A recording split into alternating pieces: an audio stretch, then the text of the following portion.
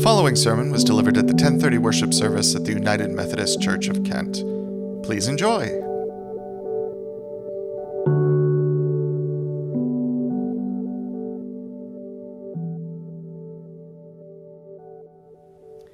Getting to heaven on a poor man's faith, or can a rich man get to heaven? That is a bit of a long and run-on title for a sermon.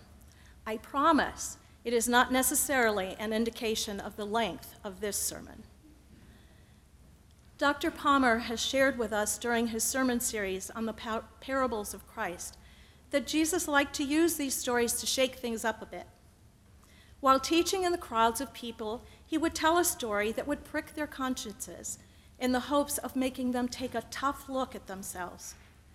He sometimes aimed his stories at those in authority, the people who knew all the laws and made sure other people followed them. In the parable of Lazarus and the rich man, Jesus is speaking to the Pharisees who loved money. In Luke 16:15, Jesus tells them, "You are those who justify yourselves in the sight of others, but God knows your hearts. For what is prized by human beings is an abomination to God." It was common at that time for beggars to camp out at the gates or doorways of rich people in the hopes of mercy. The story of the poor man Lazarus is especially aimed at people who saw power and wealth and hoarded all they had. Lazarus was so hungry that he would have been happy with crumbs from the rich man's luxurious meals. Lazarus was sick with a disease that covered his body and sores that could not be hidden by his ragged clothes. The only comfort he ever got was when dogs would lick his sores. Although nothing is said about his beliefs or worthiness, I like to think that Lazarus, even as destitute as he was, had at least a sense of God's presence.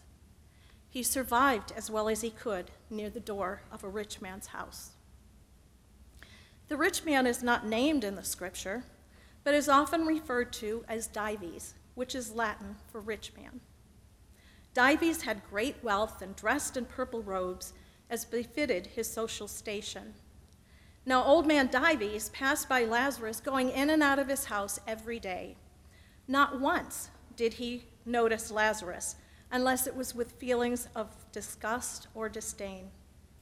Perhaps the rich man thought Lazarus was so far down on the social scale that he was less than human and therefore unworthy of his attention and his daily busyness. Inevitably, both men died. Lazarus was carried away by the angels to be with Abraham. With Abraham was a traditional term for a blessed condition in the afterlife. Dives, though he was buried in his fine clothes, was sent straight down to hell, where he was in constant torment from the flames. He was not blessed. When Dives looked up toward heaven and saw Lazarus by Abraham's side, he almost couldn't believe his eyes. After all, he had lived a good life, made all the right friends. He had wealth and influence. What went wrong? Still thinking himself far more worthy than Lazarus, he called up to Abraham, asking him to send Lazarus down to dip his finger in the water and wet Dives' parched lips to cool his agony. Abraham said no. In life, Dives had every comfort and desire fulfilled. He had his fine purple robes, the very best food, and he rubbed elbows with all the very best people. On the other hand, Lazarus had suffered throughout his life and never found any comfort, especially receiving no mercy while living on Dives' doorstep. Dives had all his fun in life. His party was over. Lazarus, on the other hand, had suffered so much in life that he was finally given comfort and peace after his death. There also was no passageway between heaven and hell. You just couldn't get there from here. Old man Dives didn't give up. He said, "Well, then would you at least send Lazarus to my father's house and warn my 5 brothers so they will not end up in this horrible place of torture?" Abraham replied, "Nope, no way. They have Moses and the prophets. Let them listen to them." But please, says Dives, if someone rises from the dead and goes to them, they will surely listen and turn from their heartless, decadent ways. Abraham's mind is not changed. He tells Dives that if they have not listened to Moses and the prophets, they will not listen to a man who rises from the dead. The Pharisees considered wealth to be proof of a person's righteousness. Jesus startled them with this story in which a diseased beggar is rewarded and a rich man is punished. We also notice a bit of irony in Jesus' telling of this parable when he was on his way to Jerusalem. He was definitely aware that even after he had risen from the dead, many of the religious leaders would still not accept him as the Messiah.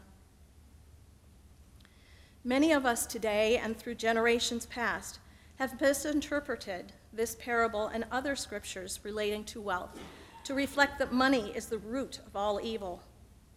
But listen to what is said in 1 Timothy 6:10. For the love of money is a root of evil, and in their eagerness to be rich, some have wandered away from the faith and pierced themselves with many pains.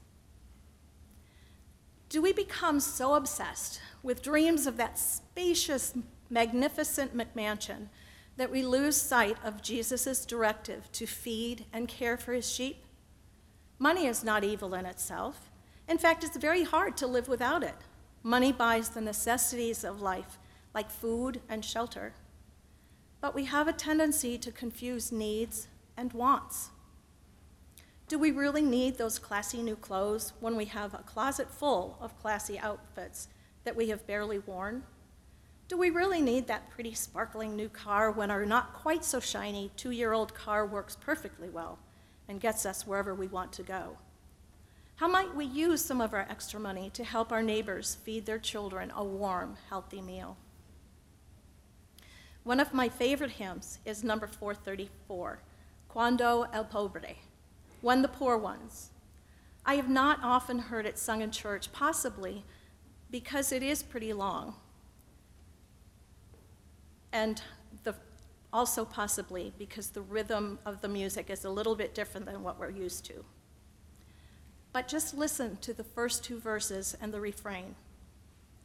When the poor ones who have nothing share with strangers, when the thirsty water give unto us all, when the crippled in their weakness strengthen others, then we know that God still goes that road with us.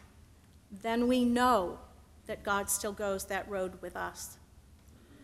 When at last all those who suffer find their comfort, when they hope, though even hope seems hopelessness, when we love, though hate at times seems all around us, then we know that God still goes that road with us. Then we know that God still goes that road with us. The rest of the verses are equally poignant. Look it up sometime. The issue here is that we, all of us, no matter what our station in life, are called by Jesus to share what we have been given to help our neighbors in need. In today's world, we have neighbors all across the earth. We are called to be Christ's light to a hurting, lost world. Consider the story of a little child who could often be found on a particular street corner begging for food. Even on cold days, she usually wore clothes that were thin and torn. This little child never seemed to be clean, and her eyes lacked that sparkle that we delight to see in a child's eyes. There was a young and wealthy businessman who passed the little girl on the sidewalk every day as he went from the parking lot to his office. He never really looked at the little child. Perhaps he even sidestepped a bit of a distance to avoid her. One particular day, he shared a delicious meal with his own children and his spouse at their well-equipped table. For some reason, the poor little child came into his thoughts. He expressed anger with God, and in his thoughts, he railed at God. How does this happen? Why haven't you done anything to help this little child? And in his heart of hearts, he heard God say, I have. I created you. Have we forgotten the laws that God gave us through Moses and the truths the prophets told? Do we sometimes ignore the lessons Jesus taught us to love and care for one another? Our faith is meant to be an active faith, one in which we are called to share with others the gifts that we have been given. With the grace and strength of Christ's perfect love, we can open ourselves to see through his eyes, to hear with his ears, and to open our hearts to live with the compassion of Christ. We can work toward healing the brokenness we find around us. We can let God's light shine through us to bring light into the dark places of the world. The poem, Spirit of 34th Street, by Peggy L. Shriver, gives an example of sharing whatever gifts we may have. Doors opened with a silent scream, like photographs of anguish. The subway paused, shed cargo, and raged on. She lurched aboard, sagged in a vacant seat, frail weight of her gray years, hunched with cold. Numb fingers plucked at rags, drawn close against raw misery. Knuckles cracked and swollen white, clutched into a plea for warmth. He, dark and lithe, swung down the aisle, taught Jane's dancing rhythmically. With Latin grace, he sidled past her patient form. In one smooth gesture, disappeared through subway doors, leaving in her lap like folded dove wings, his black leather gloves. In his first letter to Timothy, Paul warns his protege against being led astray by false teachers, those who pretend that living the good life, enjoying their wealth and frivolous ways, is just fine, as long as they say they believe in Jesus. Paul reminds Timothy to pursue righteousness, godliness, faith, love, endurance, gentleness. Fight the good fight of the faith. Take hold of the eternal life. I don't believe there is anywhere in the Bible that tells Paul or Timothy or any of us that the way forward is without challenge. There may be messy or painful times along the journey, but the treasures we store in heaven will give us a life far richer than anything we store up here. The true richness of faith in Jesus Christ is found in the joy of sharing all that we have been given to bring hope into a world that we sometimes find hopeless. No raging storm, no frightening pandemic, no painful loss, no brutal war, no polarized and tangled political system can steal us away from God's gracious love.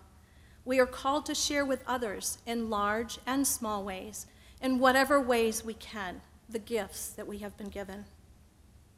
So, a poor man may have a better chance of getting to heaven because of his suffering here on earth.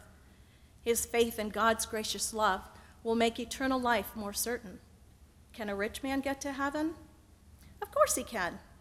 But he must remember to share the gifts he has been given. Just like old man Dives, or the young ruler we learn of in Luke 18 through 30, who was saddened because he couldn't quite let go of his possessions to follow Christ.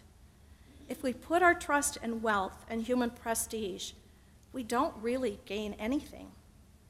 What we do with the gifts we have been given is what is truly important. Our faith in a risen Savior gives us all the riches we could possibly need in this life and the next. Please pray with me. Creator God, beloved Savior, Holy Spirit, we praise you for the beauty of your creation. We thank you for all the gifts you include in it, whether it be a brilliant sunrise or a glorious sunset, the hug of a child or the gentle touch of a comforting hand, a warm bowl of soup to fill the empty feeling of hunger, or the hands that help build a home. We thank you for family and friends who travel life's road with us. Lord, lead us. Help us see what you see, hear what you hear, and love as you love, so that we might bring light and hope to a broken world. We ask that you be with all those people we hold in our hearts. Today, we especially pray for those who are healing or have been ill. Dr. Palmer, who is healing from hip surgery, and Joanne Maynard, who is in rehab after a long hospital stay. We pray for the people of Ukraine who are suffering so much in a brutal war, and for the people of Russia who are being drastically misguided by their leader. We are grateful for our connections with other churches in our United Methodist family and in our communities, for it is when we join together that we serve you best. Today we pray for the South Arlington United Methodist Church. May their faith and ministry bring others to your holy table. Guide us, Lord, as we do our best to live as you would have us live, sharing our gifts with others. Forgive us for putting our faith in wealth and power and other worldly things. Everything we need, you already give us. Help us store our riches in heaven as we journey into your kingdom of eternal life. Without you, we have nothing. With you, we have everything. Let us be your hands and feet as we live an active faith filled with love and compassion. All this we pray in the name of your Son, Jesus Christ. Amen. Thank you for listening to this edition of the United Methodist Church of Kent Sermon Podcast. For more information about the church, visit www.kentmethodist.org.